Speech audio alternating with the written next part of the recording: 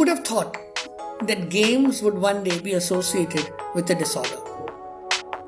When I was a child, school-going student, way back in 70s and 80s, game was a synonym with the absolute joy of spending time with your friends. The fields, the running around, the beauty of getting tired. That is how I always saw games. And then digitalisation happened. And the games shifted from the real fields to the virtual world. And then as young minds started exploring the world of games, today we are where we are, where ICD-11 added gaming disorder. I'm Dr Samir Parikh. I'm a psychiatrist and the director of the Fortis National Mental Health Program, Fortis Healthcare. You are listening to the Mind Pod. Conversations on mental health brought to you by my Upchar and the Fortis National Mental Health Program.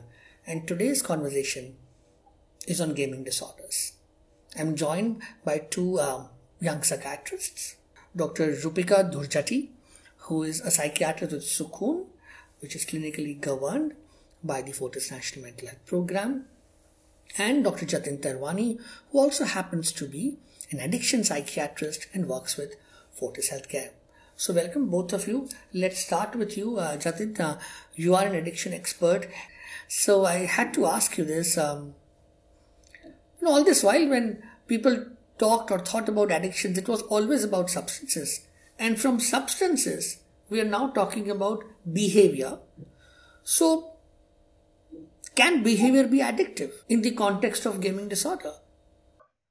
Yes, it can be addictive, though it was not thought earlier because we were unable to see it.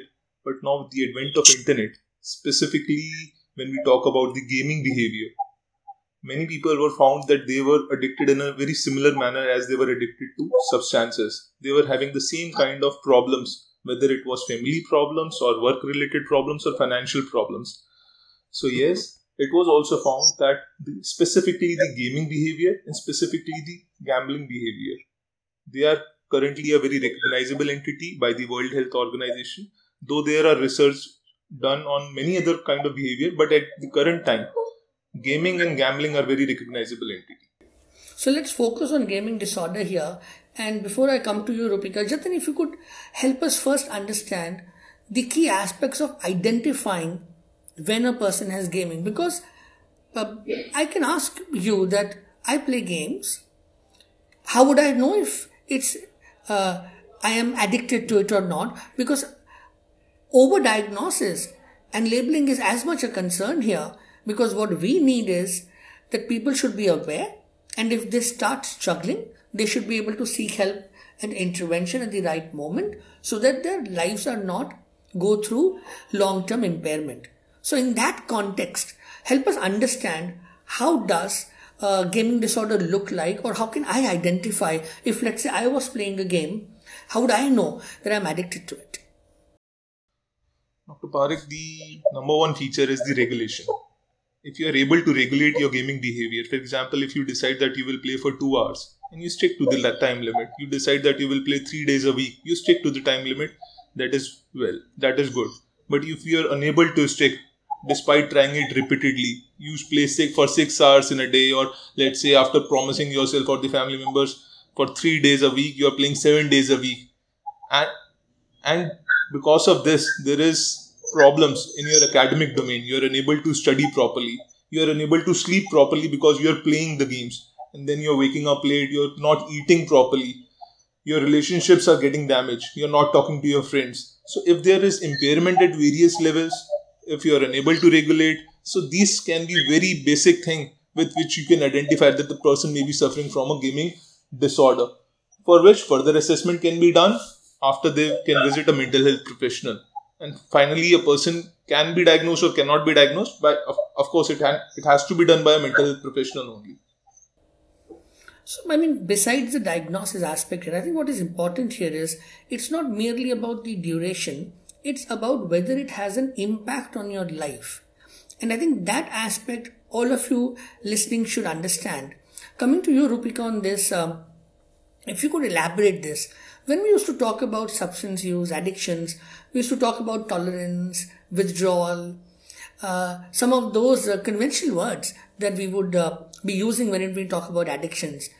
Do they apply here as well in gaming disorder? If they do, if you would also help us understand how do they look like and what is happening in our body, if both aspects you could address.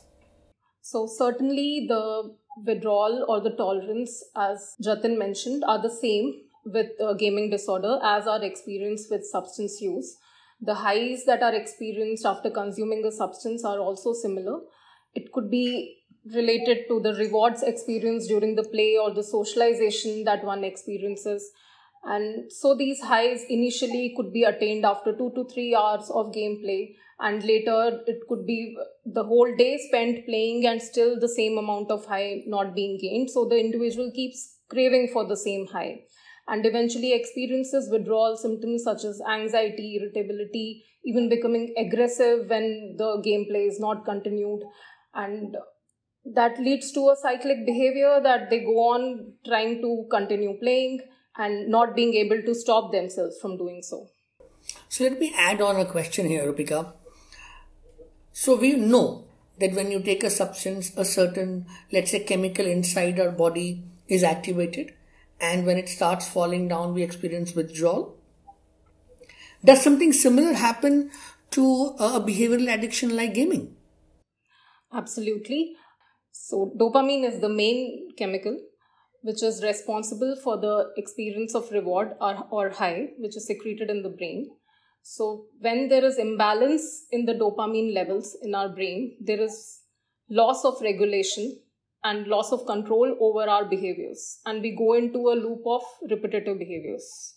So what you are saying is that because I was playing a game, certain chemical changes happened in my body, and because I am repeatedly playing the game, after a while those chemical changes become completely dysregulated, which I don't really have a control over, which cause me difficulty in changing my behavior, right? Yes. So when we are not getting the same amount of high, our body will start showing withdrawal symptoms, wanting to get that high, and that leads to the repetitive behaviors.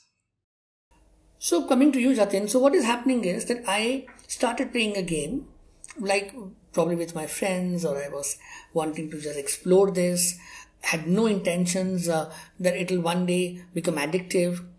And because I was experiencing the kind of high that Rupika talked about, and I didn't realize that the half an hour became an hour became 2 hours, and 2 hours became 4 hours.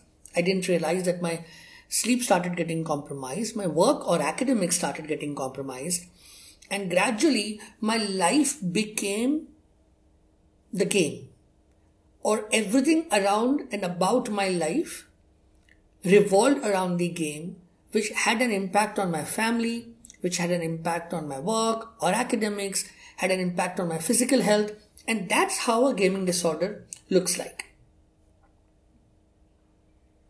So, before we come to the treatment, I wanted to understand from you, how do we ensure that it doesn't reach this level?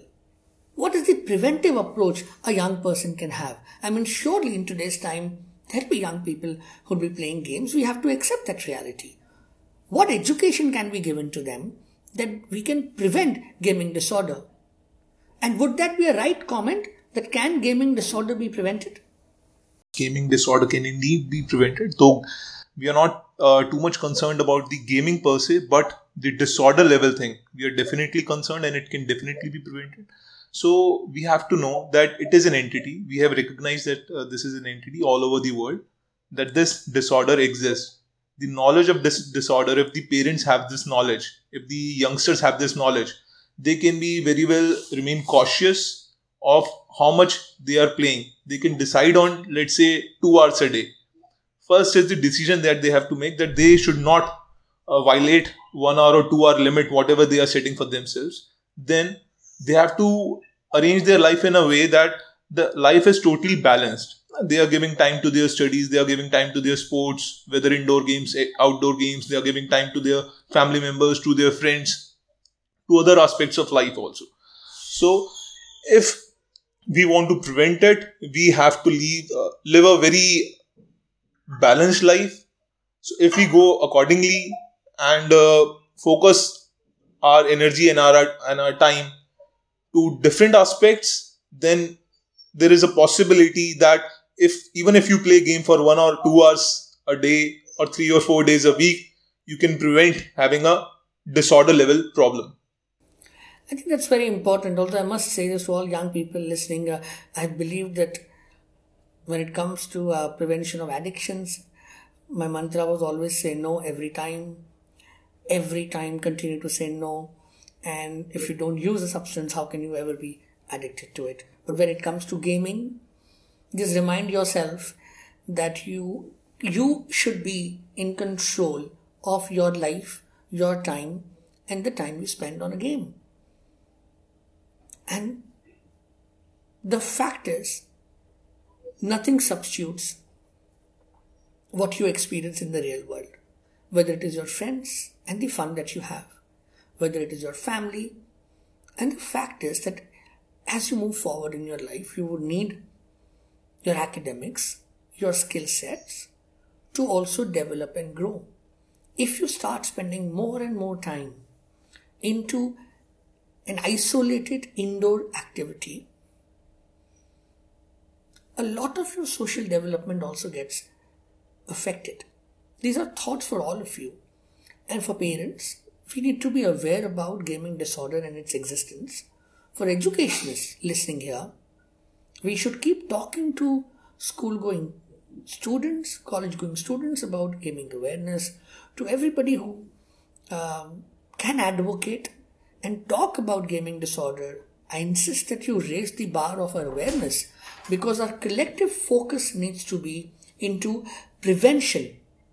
And then, yes, if we have young people who've got addicted or who are showing signs of the gaming disorder, then yes, we look at intervention in terms of a clinical intervention. But our prevention approach has to be the key, because in years to come, we may be talking about other behavioral disorders as well. We don't know which ones would become the form of a disorder. That's where ask yourself a question, and picking up from what Jatin said, a balanced life where you are in control has to be your goal. And that is how you navigate your way through the maze that life is and the darts that life throws at you and the constant changes that will keep happening. But you should be the one in power. So that's something important. Coming to you, Jatin, how do you treat gaming disorder? So the first thing in the treatment when the person of suspected gaming disorder comes to a mental health professional is the assessment, which is done on the very comprehensive level on multiple domains, whether it is physical, psychological, familial, social or academic levels, and the comorbidities are seen. Subsequently, according to the problems, a pharmacotherapy, that is the medicines, or the psychotherapy, the talk therapy is advised. Sometimes a combination of that is given, and one should not expect that it will get treated in a day or two. Sometimes it requires weeks and at times months also. So one should be hopeful, and the treatment is there and the treatment is effective. So one should seek intervention as soon as possible. Coming to you, Rupika, on this, help us understand that yes, medicine is one, but what are the kind of psychotherapeutic approaches that are used in the treatment of gaming disorder? So, behavioral modality of management remains the primary form of therapy. That would include self-monitoring at an individual level, that they monitor the time they are consuming in gaming throughout the day, and a particular time in a day set for that. And a planned day with activities where there's no time to do anything else or get distracted would be beneficial. Then parental controls in the form of screen time or locks on the gaming apps, which work only for a few hours in a day, can benefit, especially if it's a child who has the gaming disorder. More recreational time, engagement with peer group and social activities. Then there could also be focus on enhancing the self-esteem and assertiveness that would help them in forming better relationship with peers and family, and gain more rewards there instead of resorting to gaming to gain the same. Coming to you, Jatin, on this, if you could just help us understand what could be the preventive strategies at a societal community level that can be implemented, which can reduce gaming disorder prevalence in the future. So when we talk about the social and the community level and how we can prevent it, we have to focus on the schools, we have to focus on the media, we have to focus on the community. In schools, we have to talk about certain skills that the children should learn very early in their life, whether it is life skills, refusal skills. They should know about what is a normative behavior in gaming. They should know about that a gaming disorder exists. At the community level, there is role of media about education. There is role of parenting trainings.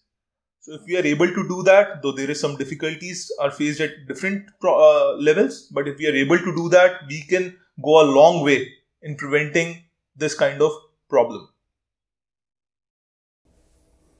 Yes, that is true, and I would also leave a food for thought for gaming platforms in the industry.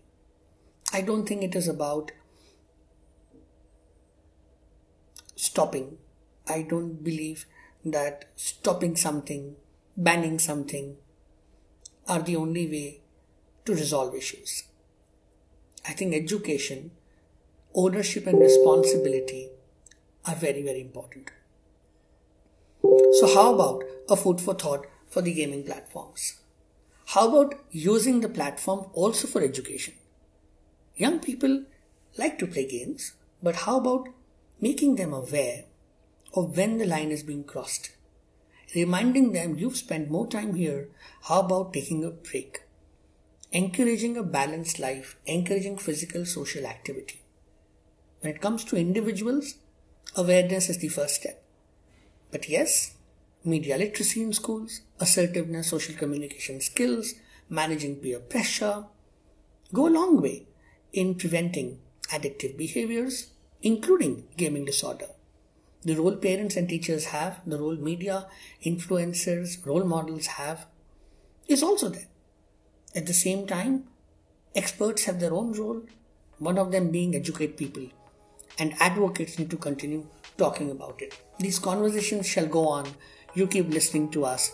This is the Mind Pod, conversations on mental health, brought to you by Myopchar and the Fortis National Mental Health Program. Next time, we have the conversation on depression. Till then, see you and take care. Thank you. Goodbye.